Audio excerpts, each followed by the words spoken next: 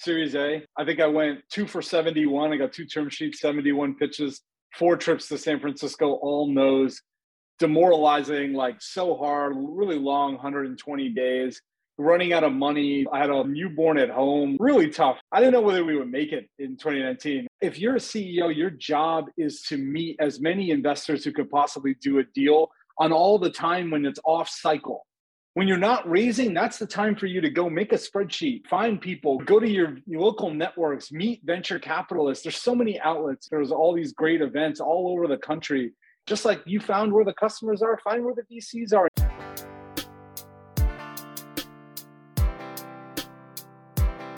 I need some traction. You need some traction. Let's get some traction.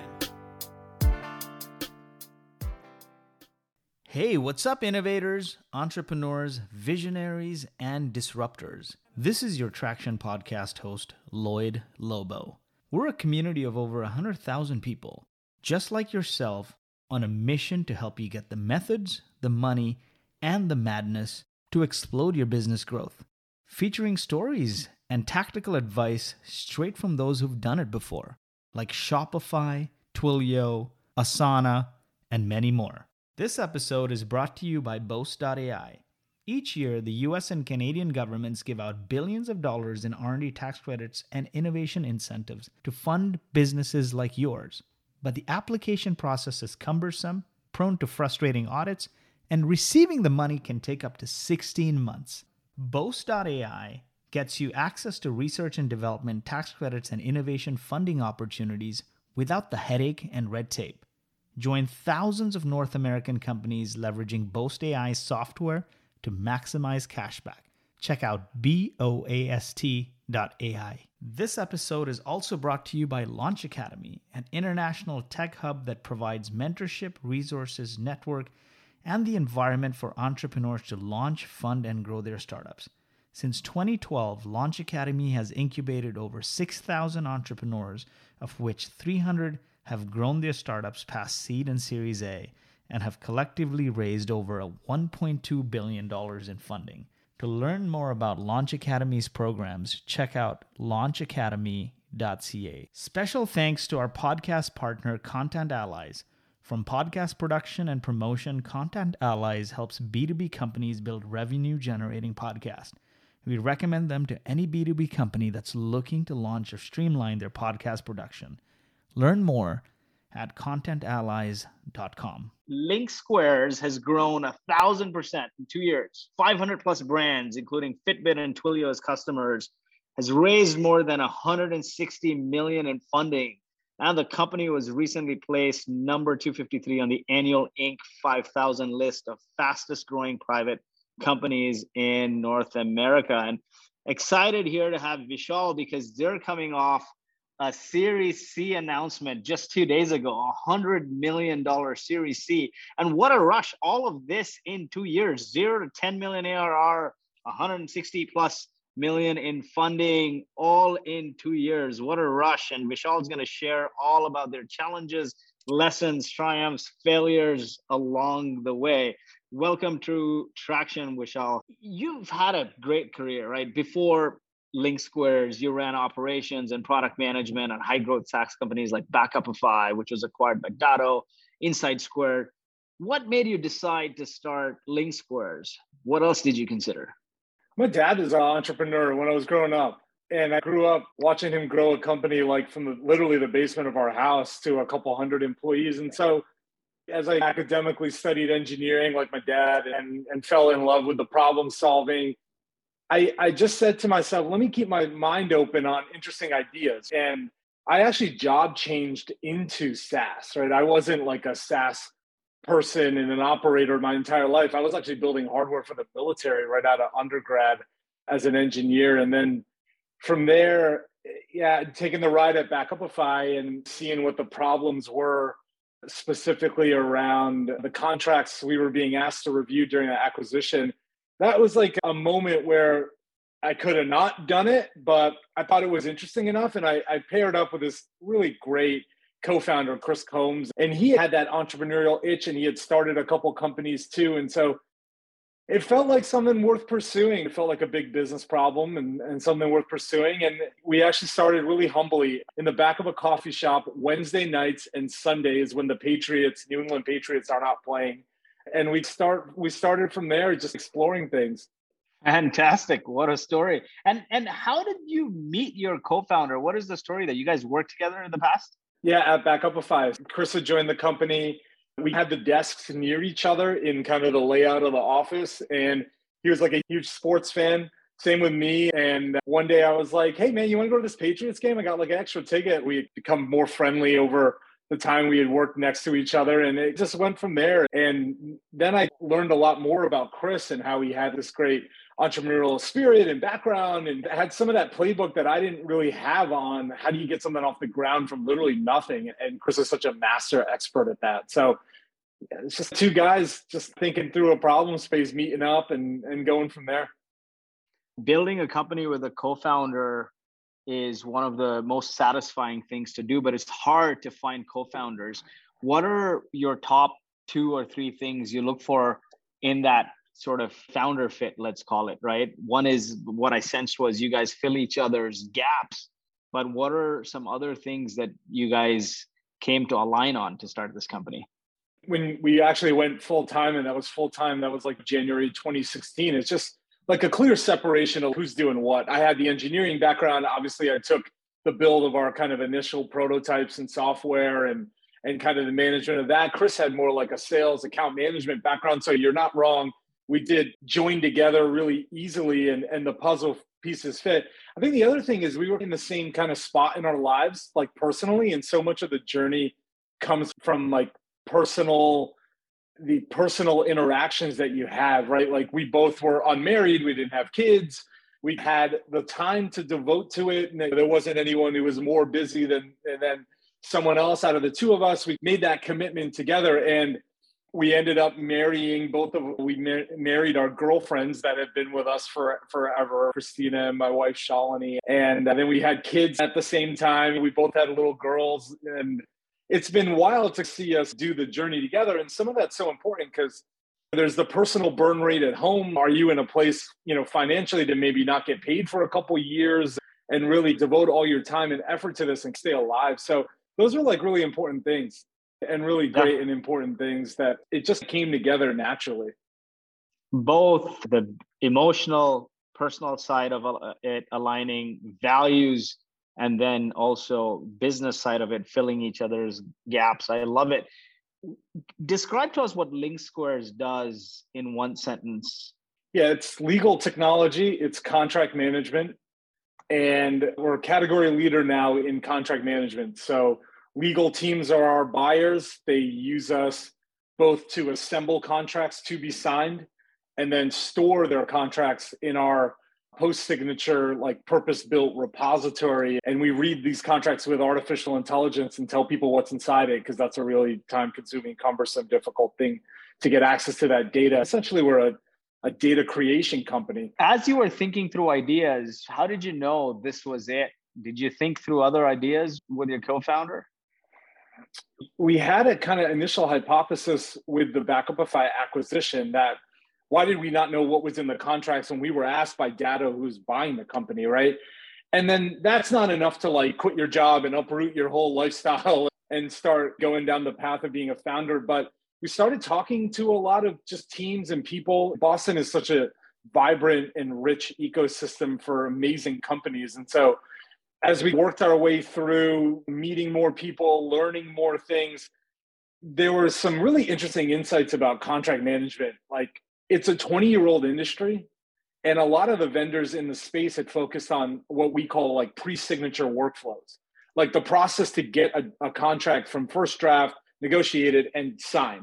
But our problem space started way differently, which is we were focused on contracts that were already executed. Like we needed answers to contracts that had already been executed. And so we started on a different side of it. And when we looked at the basic building blocks of a business, it's, are we going to be able to find customers? Yeah, every single business in the entire planet has contracts. I don't care what your business model is, you have it. And that's good. So that means there's a large market. there was obviously challenges with the perception of it being very crowded. And then how do we differentiate ourselves and go from there? But we honed in on it, really quickly and stayed true to like our North Star there, even from the most early days. And how did you go about early customer development? How did you find people to validate you and this could be a thing? How did you get your first customers? Enough of our kind of mentors nudged us towards like the general counsel as a role inside of a company. And Chris and I knew exactly zero general counsels. The startup that I worked at didn't have one. We were not at that scale. We didn't have a general counsel. We went and we bought 25,000 emails from a really great company who mined them off LinkedIn for us. We paid, 25 cents a record. And I bought one license to Tout app, shout out TK, wrote some cold emails and just started dripping general counsels and just, hey, I'm Vishal, you don't know me. I worked at a tech company that looks just like yours. I think you have this problem around contracts and do you want to chat? Like you got 20 minutes, you want to just chat? I'd just love to learn about how you work and what your challenges are. That's how we got started. And we didn't build a massive web application and dump like hundreds of thousands of dollars into it. We actually built a clickable prototype like on the cheap. It was a Rails app. It didn't have any interactivity, limited amount of buttons actually worked. And that kind of clickable prototype enabled us to get into a demonstration and ask a bunch of questions and let people interact with us about it. And we made a rule that we were not going to go full-blown product development, even though I'm such a builder and like a very impatient person anyways, like by my personality, that we weren't going to build anything until we talked to 100 general counsels. And we knew them inside and out. We know what they do every day. We know what their problems are. And that took a long time. That took a year. And eventually it started changing from like discovery into like sales. And they're like, can I try it? And I'm like, no, dude, this is a prototype. Like this, I don't have anything for you to try. But it gave us enough confidence to be like, okay, maybe we can put a little dough into the actual development process and then keep building from there. But going much more like there's a problem and I'm going to talk to a customer before we get to a solution. And that was really some of the magic sauce that Chris had as a founder, a very special talent that he has to just stay the course. It was a long year, many days of being like, what are we doing, man? Like, what are we doing right now? But I look back now and laugh. And those are the formative years for sure. I love it. Not many people talk about this. You got 25,000 emails of GCs, general counsels, your ideal customer profile, loaded up in Tout app, started emailing them and saying, I'm an entrepreneur trying to solve this problem, not looking to sell you anything. Could we hop on a call for some advice, feedback? And they hopped on the call with you. And then eventually it turned into sort of sales, the classic sell shit and then build it. I love it. Lloyd, I'll tell you, one of the first weeks we ran the drips, like we had like unicorn tech company general counsels replying back to us. And it was so funny. We were like, we made it, like that. We made it, bro. Like this is taking off. And how far away we were from getting them to sign order forms. But it created that momentum. And then just every week, just keep on getting a little better, learn a little bit more. Track it all, meticulous tracking. How did you figure out what's the minimum viable product to build? What's that one feature set that's going to be the aha moment or the deliverer of wow? It's understanding the pain point before you build the software, right? You got to understand the why. You got to understand why people are suffering. In our case, people were suffering that like we've got all these contracts. Some of them are on our paper. Some of them are negotiated on our paper. They're like redlined and changed. Third-party paper, which it's not your contract template. You're a lot less familiar with it. It can range in kind of any flavor and size. It could be 3 pages. It could be 75 pages. And so we started with, okay, we know we have to be a repository. So cloud-based repository, you can upload the files to. And then the big problem we ran into was the digitization of scanned PDFs. You'd be shocked at the sophisticated public tech companies that we work with today, even where like 80, 90% of their historical files, they're all scanned PDFs. So we had to overcome that challenge. If we could get the text to the scanned PDF, the first thing we built was a little search engine. You could just type in a word and a phrase and mine Like you're looking for a termination for convenience, which is like a really terrible thing that if SaaS companies do, it impacts your like revenue recognition. A lot of people don't like doing it and they shouldn't. So you could just put in like termination for convenience and hit enter and see all the results of that phrase and where it exists. We got started with a little search tool. Then eventually people were like, I like the search, don't get me wrong, but what couldn't you just tell me what is inside the contract with me not having to type it in like Google? And I'm like, yeah, cool. That's machine learning. That's NLP, natural language processing. And then I put on my engineer hat and I just started reading about NLP theory, how it works, and how do you build these systems. And one of my early employees, one of his best friends, was an associate professor at MIT's NLP laboratory. Like you can't even make this up, like the most ideal person to ask questions to. So we invited him over for pizza and beers to the office, the little office we had. And he gave us the early playbook on you need data, and then you need a labeling system. You need a way to annotate it to train the algorithm. And then here's some theory on how to build the algorithm. And we just, kept going. And the AI journey is itself an incredible topic, but it's just not giving up, trying to just comb your network. Like I will cold, like literally Lloyd, still to this day, I will cold email the president of the United States. Like I have no filter on it. I will cold email anyone. Like, that's it. We just cold emailed a bunch of people constantly. I still do. So it just tells me that the company is built on customer first foundation. And if you build a product that customers love and want to pay for, the money will follow. At what point did you raise your first external capital? So we did a little accelerator program in Atlanta run by a really great founder. His name was Chris Kloss. And so he gave us $100,000. We put it on a safe. That was the first money we ever took, like high net worth individual kind of accelerator. So we did that for a summer for a couple of weeks. And then I came back and I said, let's build on that. And we had a couple customers paying us, and I did a 500K angel round.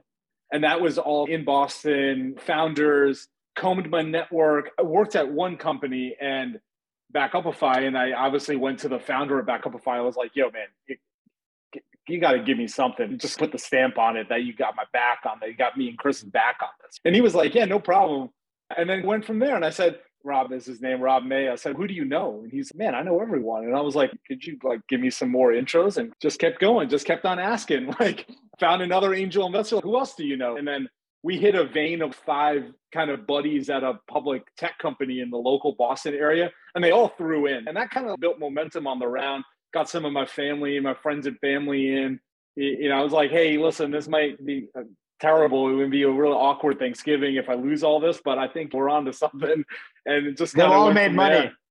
They've all made now they have. Oh, for sure. Yeah, 500K. Love it. 500K, that was 2017. And then the next year we did our real first institutional seed round. And 2018, Hyperplane gave us the term sheet, local AI fund in Boston, who had been tracking us for years and had the relationship, and basically told him I was going to get to $1 million at ARR.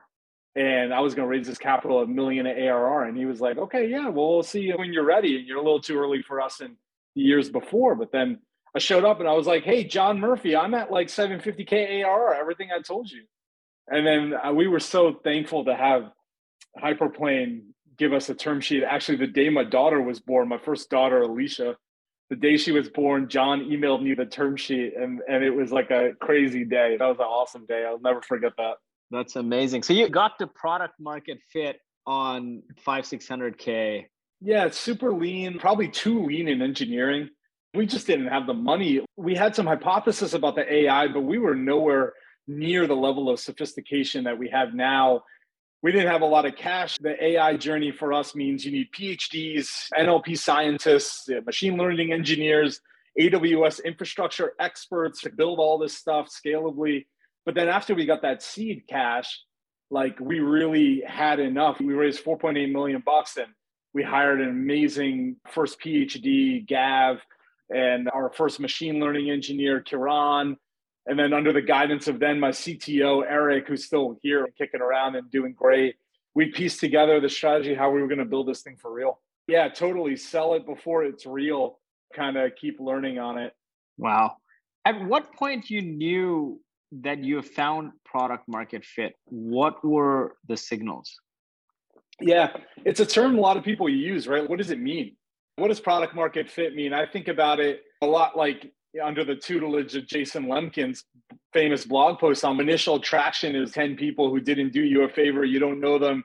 You couldn't pick them out of a group of strangers. We got 10 customers and then we got 25 kind of the next year. And we started to see kind of conversion rates just slightly start to get better. Like it's getting just a little bit easier the next time and a little bit easier the next time, right? And then as we cruised towards $1 million in ARR, my CRO, Steve, had joined at about, I'd say 600K, 650K. And that's when I convinced him, I think we have something. We have 50 customers and 7 people who work in the company, man. And it's absurd. It was just like absurd. It was like insanity. Like we were working 1 million hours every day, just trying to keep everything afloat. It was then when I realized that Steve could hire some new reps in addition to like our first employee who had been doing really well at selling it, and then to scale it, repeat it, take Lyle, my first employee, and copy and paste him 4 or 5 times and train them up to sell the way that Lyle did. And once that happened, and then we did a 1 to 4 million ride in that year in 2019. It was wild. We did a 1 to 4 million ARR run, and that's when I knew for sure. And the thing was working. It was definitely working. We had fit. We had a buyer that understood what we were selling and was ready to buy it. And that's when the flywheel really started kicking up. As you were trying to get validation and customer feedback and build that first minimum viable product, people are asking you, can I pay for this? Give it to me. That's a great sign of validation. Now you have paying customers and they're renewing and they're staying and they're engaging in your product. And that's a great sign of product market fit. But in those early days, did you have a no-go or go time frame to drop this idea and work on something else? No, we burned the ships. We sailed across to a distant land. We burned the ships. And I really never looked back. Now, in my heart, it was like, if this thing fails, I live in a great technology ecosystem. I'm sure I can get another job if absolutely needed. But let's just keep going at it. The hardest year was the development year. When we started selling it, things got really exciting. Like I learned how to become like a sales engineer. And I had never been like a sales engineer. I learned how to do a great demo and answer questions on the fly and then build all the security stuff that we needed and know the security piece cold because we've become a system of record of sensitive data. And I never thought it wouldn't make it. Once we made it to 1 million at ARR, I was like so focused on getting to 10 million. And if we can get to 10 million in a quick pace with some more cash and keep scaling this thing, we can keep doing this forever. $12,000, that was our first deal ever. And then you cross 1 million and it's, oh my God, this is insane. It's just incredible. And then from there, it's, if you want to be the best, it's 10 million in 2 years. So what do we need to do? How many more people do we need to hire? How many more reps do we need? Like, what do we need to do on the product that's holding us back? Integrations, whatever. Just go from there. I never thought it would fail. My wife reminds me that I had moments of doubt, but I never really wanted to eject. I thought this was going to take off, and it did. Now, in the early days, you're cold emailing people, 25,000 email lists. You got some great conversions. How did that evolve past 1 million? Because you probably needed like 50, 60 customers to get to 1 million ARR. Is that about right? Or yep, that's right. Yep. Yeah. And so then to get from 1 million to 10 million, what were some key things you did to make that journey?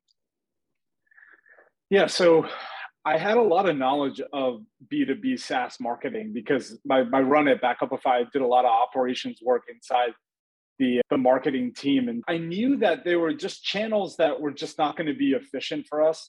Pay-per-click advertising, like maybe less than 1% kind of conversion rate there. If we don't have a lot of money, it's probably not spending $25,000 a month on pay-per-click advertising, or content syndication, like cost per lead programs probably weren't the right fit for us because it's just too expensive and we're not going to get the return as fast as we want. So we kept cold emailing. And then we started researching who and where our buyers hang out. What is the equivalent of Dreamforce for the general counsel? And there were 2 events that go on annually. We still sponsor them every year. I mean, we attend and we're a big part of it. There's a corporate legal operations show, and then there's the Association of Corporate Counsel. And so it was pretty clear that those two events had the best kind of turnout and the best pull and the best draw. And we sponsored it. We had a really small booth at Corporate Legal Ops Conference Clock show in Vegas. We flew out there, just the three of us, manning the booth for 12 hours. We began to realize that like trade shows are actually a phenomenal channel for us. Like we spend $1. I think the first time we ever did it, we brought $6 home at ARR on $1 of spend. That was like the ratio. It was like off the charts. I was like, this is awesome. And so then we did another event. And so we started mixing like cold email and then in-person events. And then there was another great community, Tech General Counsel, Tech GC, run out of New York and San Fran. They were excited about us kind of being the new kids on the block, 5, 6 people in the company.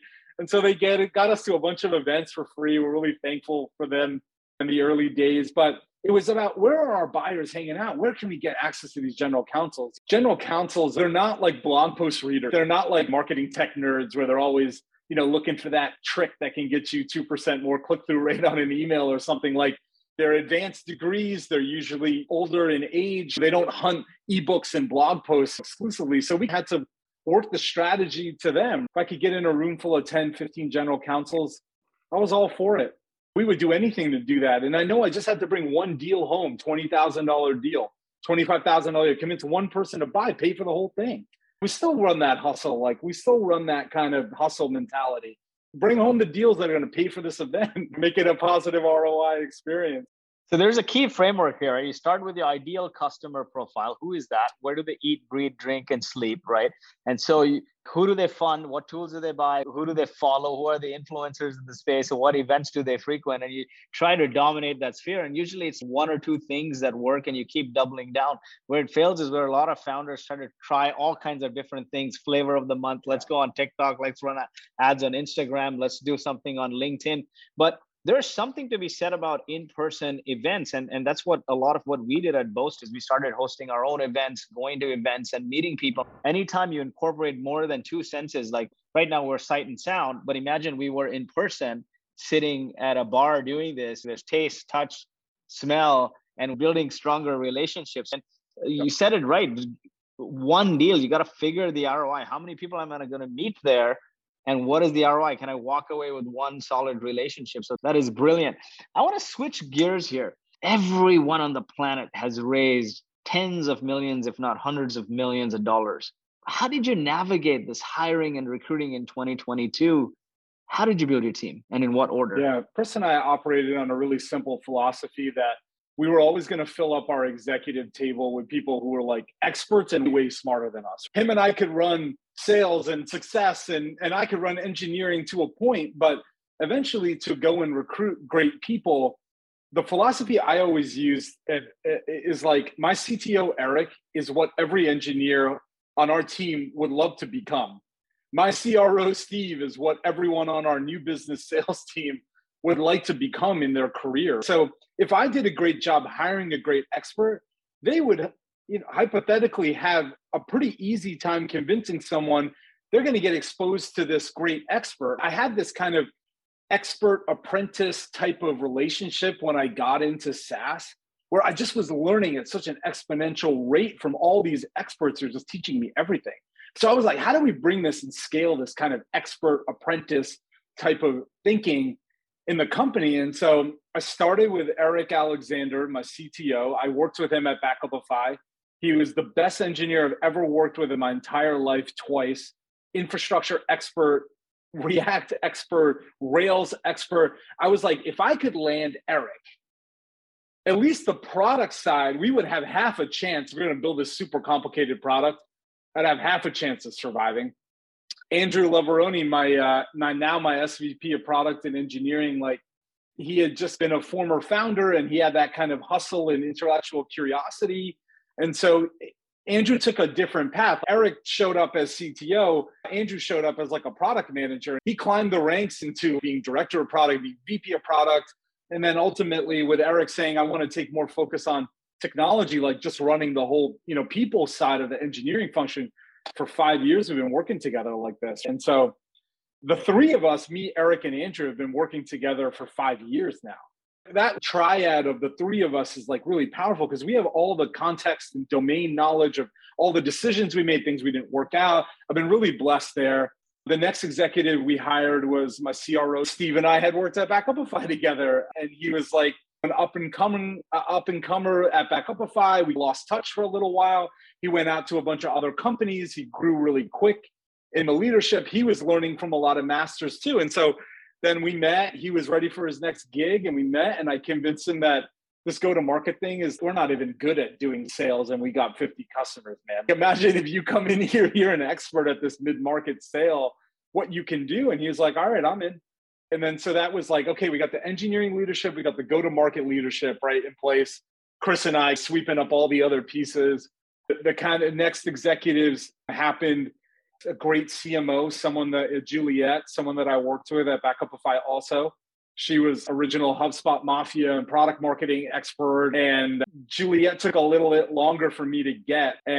But eventually I always had someone in mind for the role in my network. That was a real key, Lloyd. Like, I knew someone in every one of these roles, and I'd rather hire someone I knew than someone that was brand new that I don't know. Like, I've seen people's careers over a long arc. And Juliet also was in the right part of her career. She had done a VP of marketing gig for 3 years. And I made the ask, hey, you want to come join Steve and I and Eric and Chris or getting the Backupify band back together? And she's absolutely, this sounds amazing. And we had a lot of traction and a lot of space for her to operate with. And then to follow, it was CFO. And CFO, when you start raising big money and you need that kind of financial controls, and the modeling gets a lot more complicated, the GAAP revenue reporting and all that stuff. And then my most recent kind of hire was Chief Legal Officer, Tim. He was my customer. He was the general counsel at DraftKings. He was like, hey, my run at DraftKings is over now, and I got a good body of work here. I want to do the DraftKings run again, build a big company. And I said, Tim, you will be the rock star of LinkSquares. You buyer, you are the user buyer. And he said, this sounds great. That was a pretty incredible run that we went on together. Just assembling the team, all people I know, basically. There's a key lesson here. A lot of founders, they try to look and write job descriptions and post it on websites.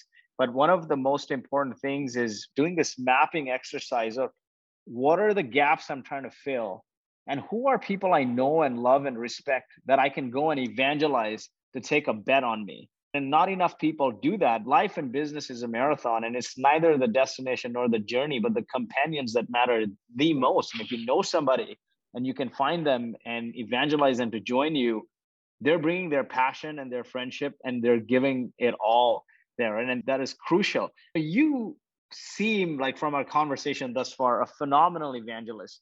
What are some tips, tricks you can recommend to people to evangelize people to join their companies, their missions, to recruit better?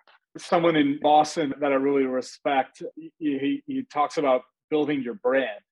And he talks about, in this kind of workshop that I went to when we were much younger in the journey, it's, if you want to convince a bunch of people to sail on a ship with you and the work that's going to require to go and do it, don't talk to them about hammers and nails and wood, right? Tell them to yearn for the open sea. Give them a mission to where we're going to head to together. I've always thought about that is, people are going to make a decision to come spend a year, 2 years, 5 years, 10 years. That little spot on their resume is going to say LinkSquares. And what are they going to get out of it? I'm going to give you more responsibility and more exposure and the ability to build and creatively operate.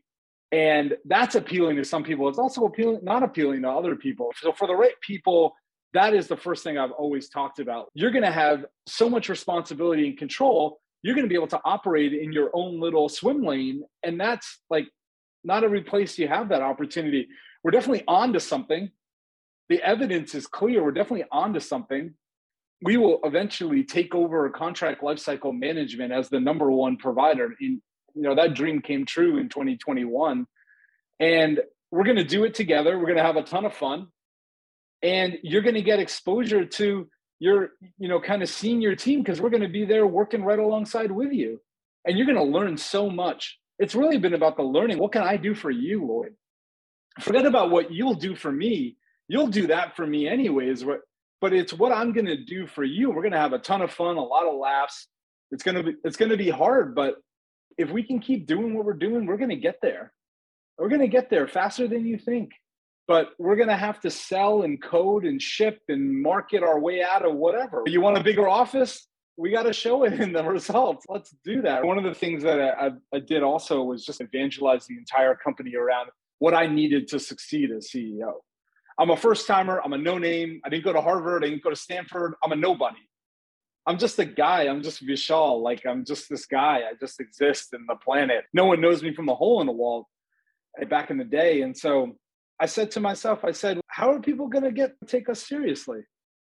I'm going to show up with an ARR chart that you can't deny. You might hate the business and our buyer and who we're going and the competition. But if you look at this graph, it's undeniable that this is not a great company.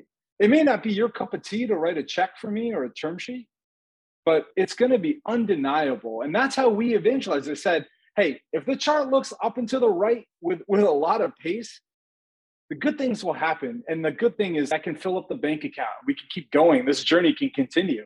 But if the chart doesn't look like this, we're not going to make it, because I don't have anything else to give anyone. I don't have anything else. I'm not a 17-time founder. I didn't work at Google. Like, I didn't go to Stanford. I got nothing else to give you all. But if you can help me get this, I think I can do enough to make it keep going year after year. And then just evangelize everyone around the chart. And I say it every day. I train new hires. I do some training, some onboarding training. Everyone gets time with me, which is so critical, important to me. Like, we're all responsible for this chart. If you think you're not, you're completely wrong. Every single person in this company is working on this chart. We all contribute. It's not just the sales team. Engineering is so much connected to this chart. If you don't see it, you're in the wrong spot. But that's how we got everyone like rowing as fast and hard as we can, just rowing in the same direction every day. One of the key things you said there is not what you can do for me, but what I can do for you. That is so important. I truly believe that if you treat your people with love and help them grow, they'll treat your business with love and your business will grow. We're in 2022, the great resignation. People care about purpose and experiences more than just collecting a paycheck. And it's the job of a leader to evangelize people on the mission, the vision, the value, the purpose of the company. And it's not a one and done activity, right? It's like you said, you're doing it day in, day out. There's people who are inspired, motivated, evangelized, excited. They can move mountains. And you've showed it with your up and to the right 1 to 10 million in 2 years and 160 million in funding. Kudos, man. That is fantastic. So let's get into scaling here. What are some key things people need to do to ensure that they get from 1 to 10 million and beyond? What are gaps or pitfalls to look out for? You can't iterate and strategize what you don't measure and track. So first, get a culture of data tracking, especially on opportunities, right? Generated opportunities. Like, how did you get the opportunity? Was it a cold call? Was it an email? Did it come through a trade show? Know where your deals are coming from. Understand data is going to be your friend because it's going to tell you what you have done. It's not going to tell you what you should do, but data is going to help you tell you what you have. Then you apply your mind and then figure out the next course corrections. Course correct often, but course correct it like 1 or 2 degrees, right? If cold email is working and trade shows are working, well, do more cold email and go to more trade shows. It's not a time to experiment. You can experiment up to 1 million ARR. When you get to 1 million in the ARR, you just keep doing what you're doing. You can mix in some more channels like acquisition channels and different things you want to prove, but don't bet the farm on it. Bet the farm on the winners, like the strategy that you've been doing to get to 1 million ARR. It's the same strategy. You're going to keep doing it till 10. Customer success and implementation is really important. Obviously varies from, we have a PLG free trial product with a Lightbox tour and no human ever talks to anyone, all the way up to we're selling $250,000 very expensive software and it's all human guided, right? Whatever it is, you need to invest in people that have the eyeballs and the time to look at what is going on with the customers. VCs, if you desire VC money, are going to ask you all these questions. Where did you find all these customers from? They're actually asking you for a group of grouping your ARR by lead source. So you need that answer, right? Oh, how did you get all these? Like, how repeatable is that one channel? Oh, it's super repeatable. We're just sending emails out, man. Like constantly sending emails out, like it's working. And then from there, it's why do your customers, why do they buy? What are they trying to solve? How do they use it? How often do they use it? The thing is that as CEO, let's say you're like my kind of sales process, right? It's a 30K sale. The reps we know take 5 months to ramp. So the worst time to start if you're running on a calendar year, January to December, the worst time to start hiring reps is January for the year that you're in, that you need to keep growing. The best time to hire it is 5 months before that. So every July, we knew this was the case. Every July, we would think about, okay, if we end the year at 4 million of ARR, then we want to go to 8 million of ARR by the next year. So trying to do 100% year over year, which is how you go 1 to 10 pretty quick. How many reps do we need? How many deals are they going to close? Like, again, you're using data, and we start hiring those new hiring classes in July and August. We don't start hiring them in January. We start hiring them in July and August so that on January 1st, they're ramped or they've ejected, and then we backfilled people quickly.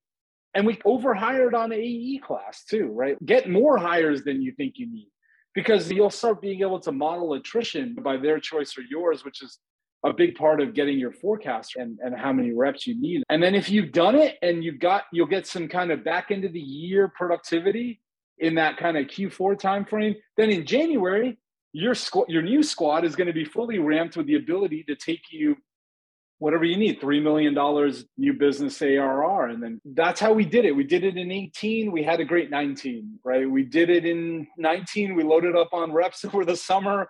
We had a great 2020.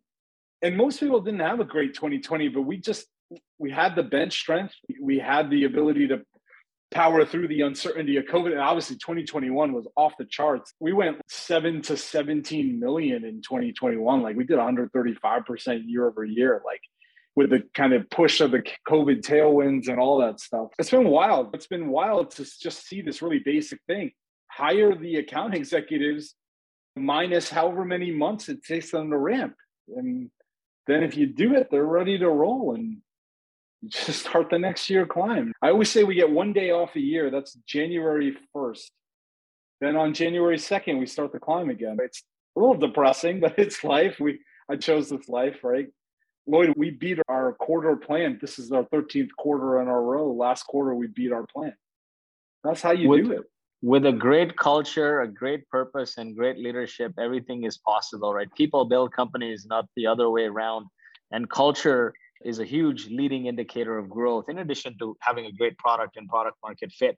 I want to circle back to your first 10 paying clients. What level of product readiness did they experience? How did you handle missing functionality, et cetera, in those days? Yeah, it was a repository. We would digitize scan PDFs and we would give you that kind of search engine type of reporting, searching, and then being able to drop the output of the report into an Excel spreadsheet. So I would say 10% of the product that we have now, like 10% maybe of the product experience that people buy today current. But that one thing was a must-have, and then you created this repository or backlog of features and prioritized it and shipped it over time. Yeah, we would always say the same thing. Hey, I really need this feature like this, that. Yeah, it's on the roadmap. Let me see what I can do to move it up. We're expecting that it'll be done in the next quarter. And we would call that just-in-time engineering. I'd be like, I go to Andrew and Eric, my generals of the building of the product, I'd be like, hey, what are we building right now? And they're like, I don't know, we got these kind of things we're building right now. I was like, do you think you could push this one off because this customer said they'll buy, but we need this feature? And Eric's, man, I don't know. I could just work late tonight. I may be able to put something together in a couple of days. Eric, that'd be great. And we just did this just-in-time engineering. It's terrible. I wouldn't recommend it. You'd have to have the right personalities and the right skill set. But yeah, just-in-time engineering. And then I'd show back up on a sales call, be like, hey, great news. Talk to our CTO. And this was actually, like I told you, in beta, like alpha release. I'm able to show you a free preview. We would say that stuff, even though it's 100% not true. Eric just built it like 2 nights nonstop till 2 a.m. And I'm like, here, something works the way you thought it would. And they're like, oh yeah, that's great. Okay, cool. I'll like to move forward. And, those are the great kind of banging two sticks together to make fire as hard as we possibly could every single day. Just-in-time engineering. How do you prioritize what you release today? Oh, I don't do that anymore. No more just-in-time engineering. We have a mix of strategic priorities, right? We are launching our own e-signature product. So that's like a strategic priority that needs resources. And then we use customer feedback primarily. We have a great feedback loop between our customer success and implementation team and our product team. They meet every week. They comb through the backlog. We also get the new business sales team in there. Hey, I was selling to this vertical or this industry, and they needed this integration that we don't have, and it blocked this deal. And then we have dedicated product teams. Like we have 2 products, and we'll have 3 products in market next week. But our finalized product, our pre-signature product, our analyzed product, with our data science team sharing, supporting both. We have our signature team. Then we have our integrations team. And then Lloyd, we have this team that just does quick reaction stuff. We call it customer happiness stuff, like little features that don't need 2 weeks, that you can spend 6-7 hours. This button is just not working the way that I needed to, or like I'm using Microsoft Edge and the app kind of doesn't display right in this table, and it makes it hard to use. Just like features that just make our NPS score go higher and our customers happy. And they're always so impressed when this quick reaction team jumps on a support ticket or a feedback and they can ship it in a couple of days. And it's a balance between, we can't do that all the time. We have a small dedicated team that does that. It's also a great training center for us. Like new hires go and rotate on the quick stuff, the quick reaction stuff. They learn the technology, they learn the tech stack, they learn how we code and how we ship through our development process. And then they can go and they can join and rotate on they can rotate it on a product team. But it's been a great strategy, right? It's been my engineering leadership is second to none now. It's quite incredible. Love it. Now you said something important. We're adding a second product. And if you look at it, most companies that are 100 million in revenue or multi-billion-dollar companies, they eventually have to add a second and third and fourth and fifth product. Most companies end up becoming multi-product companies, becoming platform companies north of 10 million and maybe much before 50 million. How should founders think about when to add a second product? And how are you making that journey? How did you make that journey? You may need it. You may not need it. You probably don't need it before $1 million ARR. You may need it to 10 million ARR to get there, but I'll tell you that it becomes increasingly hard. There's so many factors to consider. Are you building a product that needs to compete with Salesforce.com? Are you building another CRM where the feature list of a super mature industry is like 1,700 features for people expect to be inside this thing? Or are you more like in a category creator where like when you invent a new product, it is the world's first product of this kind, and the minimum kind of sellable feature set is much lower? I would say that you need to have 2 teams. So when you can hire enough people that you can have 2 teams or use some sort of outsourced team that kind of splits the priority, because it's like having 2 kids, right? You're a dad, Lloyd, like me. It's like having 2 kids. They have different priorities, right? My 3-year-old and my newborn have different priorities. And that's going to be like your product development. My 3-year-old was my analyzed product and my newborn was like my finalized product, right? And they need different care and feeding at different times, which actually splits you apart and spreads you too thin. What you don't want to do is the thing that is selling, that's driving your ARR, that always has to be the first priority. That's how you make money. That's how you stay alive. You want to add in some other stuff, you got to probably know that it's going to go slower on the development side because you have something that you need to keep going, right? You have something you need to keep going. But then eventually our finalized product is super mature now. A good product development from scratch takes a year. It takes a year and a half. And I'd say release it early. Give it away for free. Let people use it. That's a lot more valuable than trying to make ARR out of it. And if you just hang in there for a year, 18 months, like 2 years, you'll eventually build everything it needs. But you'll let your customers tell you what were things that are missing, that if you're replacing another tool, what are things that are missing? And have patience, right? Second products, you'll always be frustrated.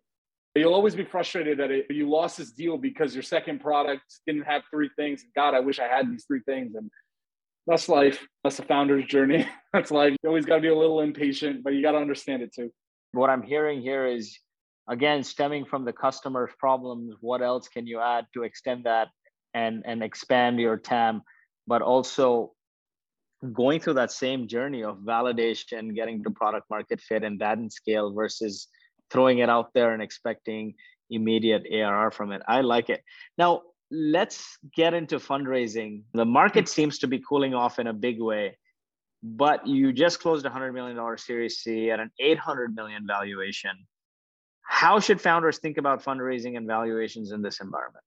If you're like a pre-IPO company, which is what we get labeled as past the B round, price expectations are probably coming way down from 2011. In 2021, the price expectation was really ballooned, and this is the correction, right? The valuations aren't as high. Companies have to show up with a much more real business. Now, if you're doing like pre-seed and seed, well, it's probably still pretty frothy, right? You may not be getting 75x ARR or 90x ARR as a valuation multiple for the pre-money, but there's definitely so much capital out there, so much that needs to be deployed.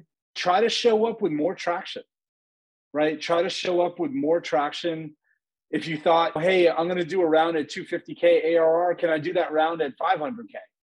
If I was going to do that round at 500K ARR, can I show up with $1 million ARR? Sometimes you need to raise because you need to raise, but there's so much capital that's waiting to be deployed that know your business cold, know your metrics cold, know it cold, know what's working. The bar to raise it is probably getting higher too, and it continues to get higher every year. A lot of funds raise a lot of money. They have to deploy it, and they're probably the market cooling off from a public market perspective is giving investors a way to negotiate, but still company lagging. Like the private VC markets are going to lag like a fund cycle. Right? Yeah. Like people went and reloaded in 2021, raised $1 billion, $400 million, raised $50 million, whatever. That's like got a 10-year fund commitment. And they have to deploy it out in the first couple of years and wait for the returns in the back half. It's 10 years. I would say like the public markets don't impact seed stage investors that much because the liquidity horizon is much longer. They have 10 years to make those returns back to the people they borrowed money from. And yeah, the pre-IPO companies, B rounds and C rounds and D rounds, the public market is like the next closest step for you. You're right there. If we want to be a public company, we're probably 2 years away, 3 years, whatever it is. It's a lot more scrutiny on me. If you're way like earlier in the journey, it should be great. Focus on the business, know your business inside and out, know why it's working, but it's going to lag in a big way. It's going to lag it in the private markets. But still, the top of the market metrics command top of the market valuations. If you're doubling your ARR, you got it. If you have high net revenue retention, which is your revenue minus churn plus upsell, cross-sell, and you have high gross margins, what do you think are the key metrics founders should watch like a hawk going through A, B, C, all around? What are the top metrics for you?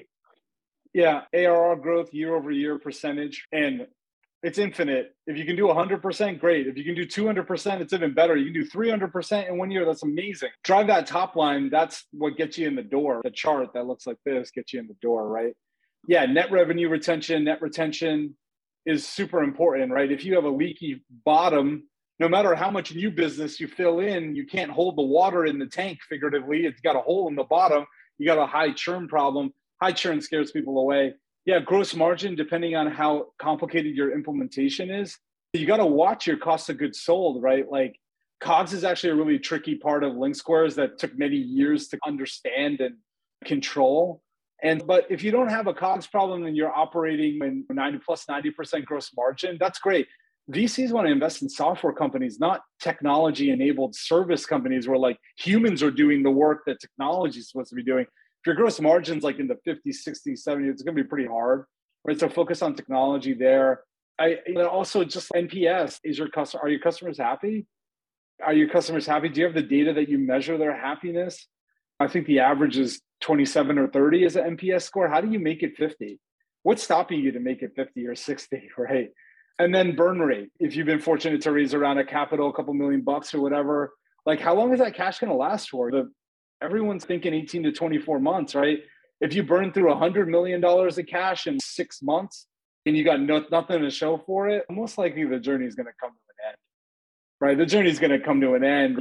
You haven't grown into your valuation. The other thing is don't chase pre-money, chase better people, right? If you had to trade, and I've done this before, trade $5-10 million on the pre-money valuation to work with a better human that understands you and you vibe and you jive. This is a relationship you can't unfurl. It's like a marriage that you can't get out of. Your board directors, your investors, right? These are people that are going to be paramount to your future and what goes on. Always trade better people for lower pre-money if you have to. And that's like a big thing I've learned, right? I work with so many great people by my own choosing because I said so. I'm not forced into taking money from people I don't want to, I couldn't get a beer with. I wouldn't go to a Red Sox game or a Patriots game with, or get stuck at an airport for 4 hours. These are all the things that are intangible. Like always choose better 100%. People. Choose better people. You'll go further. If you optimize for the nth degree on the valuation, the first time a major roadblock hits, either they're out of there or you're out of there. If you optimize, always optimize for the relationship. Relationships transcend companies. Tell me a little bit more about your fundraise process. What did that look like? Was that a 6 months process? How did you build the list? How did you work through this journey? Which maybe your B round, because you see, probably you had all the buzz. What was the hardest institutional round? Series A. I think I went 2 for 71. I got 2 term sheets, 71 pitches, 4 trips to San Francisco, all no's. Demoralizing, like so hard, really long, 120 days, running out of money. I had a newborn at home, really tough. I didn't know whether we would make it in 2019. If you're a CEO, your job is to meet as many investors who could possibly do a deal on all the time when it's off cycle. When you're not raising, that's the time for you to go make a spreadsheet, find people, go to your local networks, meet venture capitalists. There's so many outlets. There's all these great events all over the country. Just like you found where the customers are, find where the VCs are. The pandemic's obviously been harder. If you got a little buzz going, people are going to email you. Reach out and say, yes, I would love to tell you about the company. I'll spend 20, 30 minutes with you. I'm not fundraising. There's no deck. It's informal. But they're going to ask you questions. How's it going? What's your story? Who are you? And then you get on their radar. And then if you want to reconnect with them in 6 months, hey, Lloyd, I know we met in January. I'm sure you remember, it's July now, and I want to give you a little update about the business. You think they're not going to take that call? Of course they are. The VCs are in the business of knowing what's going on behind the scenes. And believe it or not, in this financing, Lloyd, I raised 60 million out of the 100 million, 2 cold emails, G Squared and G2. G Squared, they're different funds. The names are crazy. But G Squared cold emailed me, and G2 Venture Partners cold emailed me. And then I ended up being like, hey, cool, let's have a call. We did an intro call. And then a month later, I was like, I'm actually going to do this capital raise. And then took it into the process. Like the cold email thing is crazy. And take it, make the time. But don't waste time on private equity. Once you raise your seed round, they'll be like so interested to waste all your time. Like you just got to do 2 minutes of research. Is this a VC fund or is this a private equity group or growth equity? Like you're way too early for that. That's not the right fit, how you want to spend your time. But sift through it, take it, meet it. It's your job. Try to get 30, 40, 50 funds in your Rolodex that then you email them all when you're like, I'm going to go fundraise, man. I'm ready to raise our next round. You want to chat? I'm starting the process. And then people get in and then good things happen. It's sales and it's pipeline. I love it. You're running everything like a sales process. And this is great. You fill this pipeline. You build relationships with them. You're telling them about the company. When you're ready to raise, you signal to them. And then you're sending follow-ups like a sales call, like you would do after a sales call with a prospect. You'd summarize the call and ask them what you'd like to see and keep the process going. How do you drive FOMO and a term sheet? Any tactics you've learned from A to C? I don't do that. I'm not that guy. I don't know. I'm not good enough at it. I follow this really easy philosophy. Okay, I'm in a fundraise. I've got the first call set. Let's run the deck. Decks are small. Mine's 12 charts, 13 charts, 14 charts. It's not big epics. I don't use fancy deck making. I do it all myself in Google Slides. After the first call, 30 minutes, we don't need an hour. I ask one question, which is this interesting enough for you? Do you want to turn the next card over? And I just wait. And some of them are like, yeah, do you have a data room? We've got historical financials in there. Yeah, I have a data room. Okay, send the data room. Oh, you want the data room? Okay, cool. Is that you saying to me, do you want to turn the next card over? Yeah, I want to turn the next card over. This is like pretty cool stuff, what you're up to. Cool. Okay. Yeah. Cool. And then it's, when's your partner meeting? What's your process? Then I'd start learning about you. What's your process? And they say, yeah, we meet as a partnership on Mondays. And I'm going to go through the data room. Let's say I'm talking to them on Tuesday. I'm going to go through the data room Tuesday, Wednesday, Thursday, Friday, Saturday, Sunday. I may follow up if I have a couple questions, but I'll present this to the team on Monday and let's see what they say. And it's interesting when you pitch on a Monday, or you can't pitch on Mondays. That's it. Like you can only pitch on Tuesdays because they're in their partnership meeting all day looking at deals. Typically, if you pitch on a Tuesday, it feels like forever for Monday. But when you pitch on a Thursday, you're like, oh, they already got back to me. Oh, they must be interested. And then, yeah, they come back. And then if they start asking questions, it's like they're just learning more and questions are good. It's on you to turn them around really quick. We're done with diligence. There's the initial call. We're in initial diligence. I've sent the data room. They're asking questions. I'm bringing in my executives, like my CRO, my CMO, whatever. And then we're done with that. We've answered all the questions. Then we're just waiting. So then I email them again and say, hey, I'd like just let's sync up. Or I'm on the back of a 2-hour diligence call. I kick everyone off, and I'm like, hey, where are you in the process? Just like learning. Like, where are you? What are you doing? And then if they ghost you, I always send the same email. It's like subject line, what's next? ? Hey, Lloyd, I thought we had some good chats. We got a bunch of other conversations going. And do we have a next step, or are we done? Like, do we have a next step or not? Like, just let me know either way. Give them a chance to break up with you. It's just sales. Like a long drawn out no that started from a maybe is a complete waste of time. Someone who just says no on the first call, I'm very appreciative of that. I have a very limited amount of time. It sucks when you're like you don't know a lot about capital raising, but they're actually doing you a huge favor. The long maybe no just drains your soul. And then, yeah, you need the first person to give you a term sheet. So you're just waiting for the lead. You're trying to work them all in parallel as hard as you can. Then one person, we're really excited, Lloyd. Here's a term sheet, man. We're so excited about both what you're up to and what the future looks like. Here it is. Then you email everyone I have a term sheet in hand. And if you want to talk about doing something, we need to talk today. And then they're going to say the same thing.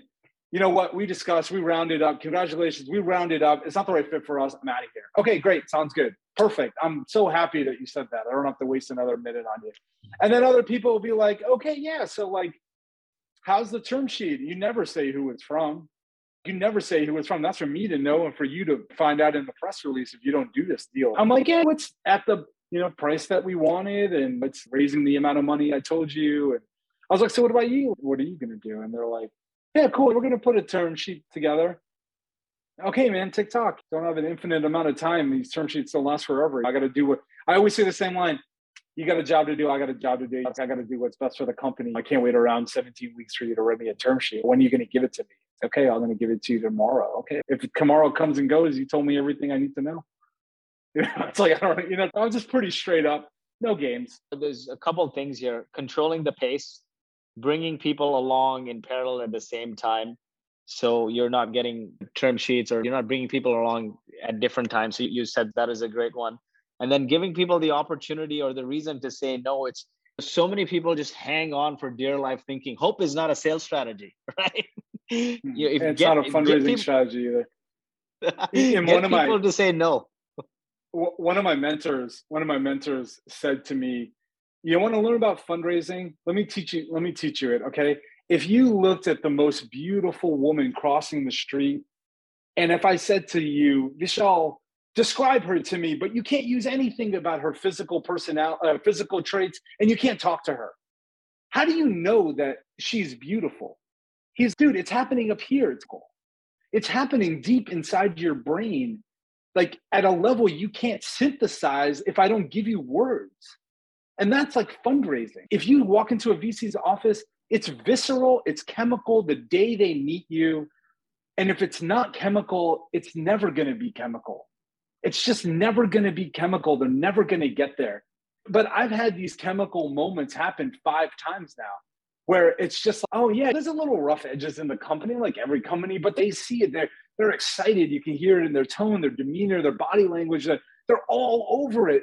It's firing so deep inside your brain.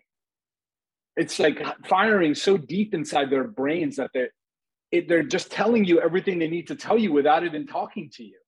And the way they're talking to you is they're following up, they're on time. They say they're going to do something tomorrow, they do it. And the thing that drags people down in fundraising is you think it's chemical and they don't want anything to do with you. You think it's really chemical, but you're not being honest to yourself. And now it's funny, my whole exec team knows the chemical thing. And then we get off like a call and they're like, it's chemical. I'm like, I know it's chemical. It's going to happen. Just keep going. Everyone keep going. It's chemical. 100% deep inside.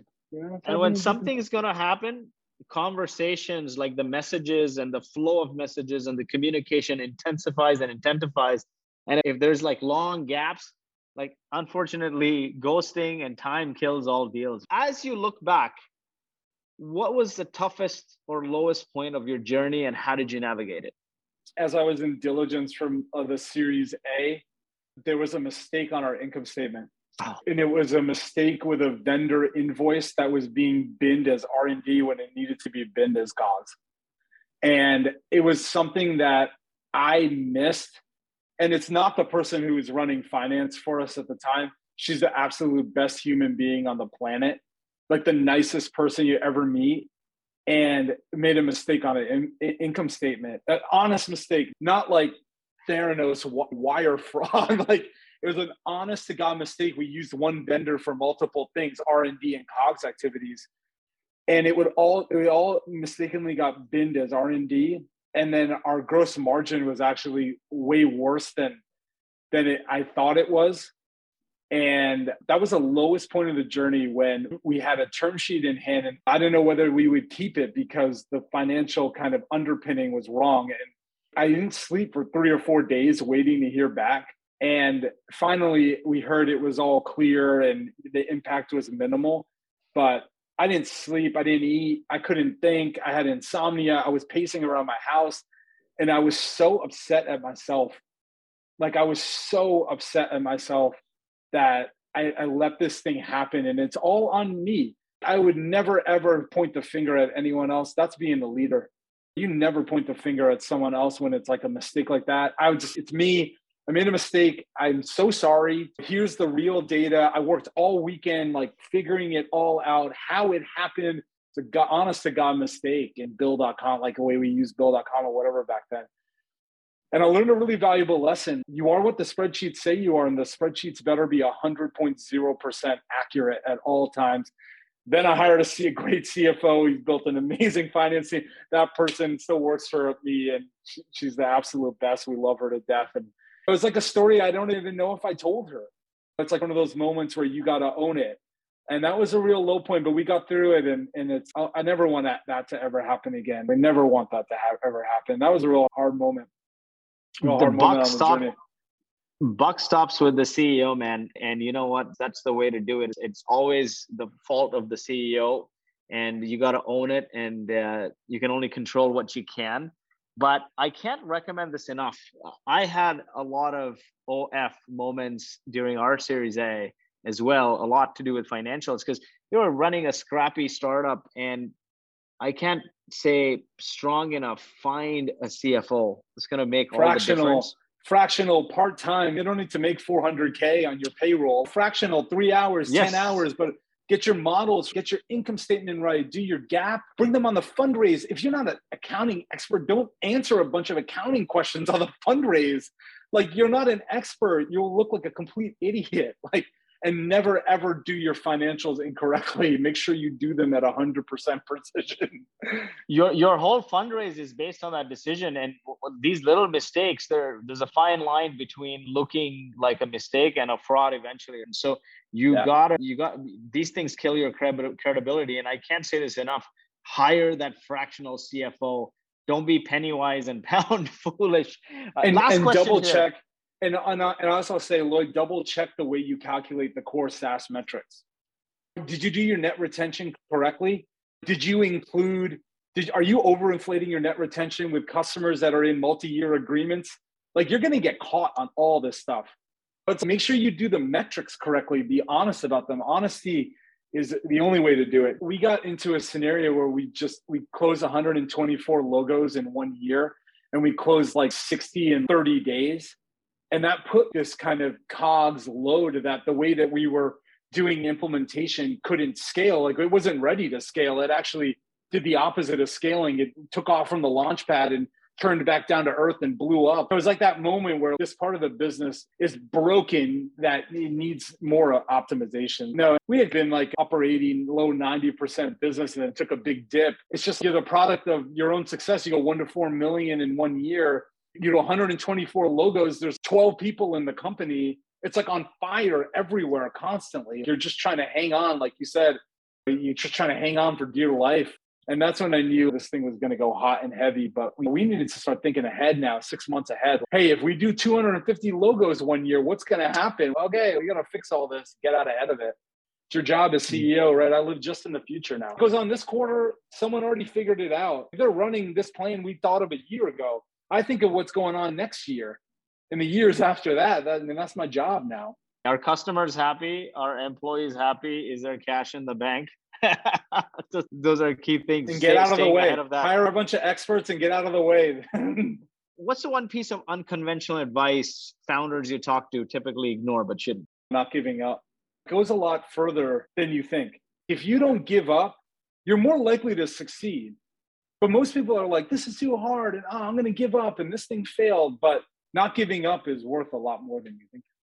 Anything good takes a long time to build. Jason Lemkin's been a mentor of mine. He gave us a free booth for Boast at SaaStr in 2017. I just had him on the show a few weeks ago.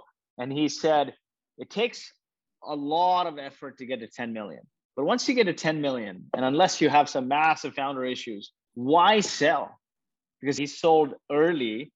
And today, Adobe eSign is doing billions in revenue. And when he sold EchoSign, he sold early. And he says, as a founder, to build another company and take it to 10 million is hard. What better thing you have to do for another 5-10 years than to take this thing from 10 million to 100 million in revenue? Why not persevere? Even if you're growing at 50% year over year, it may take you 10 years to get to 100 million. And so that is, I think, the key learning here as well, is anything good takes a long time. Not giving up is worth a lot. Such a pleasure, man. Thanks for joining us.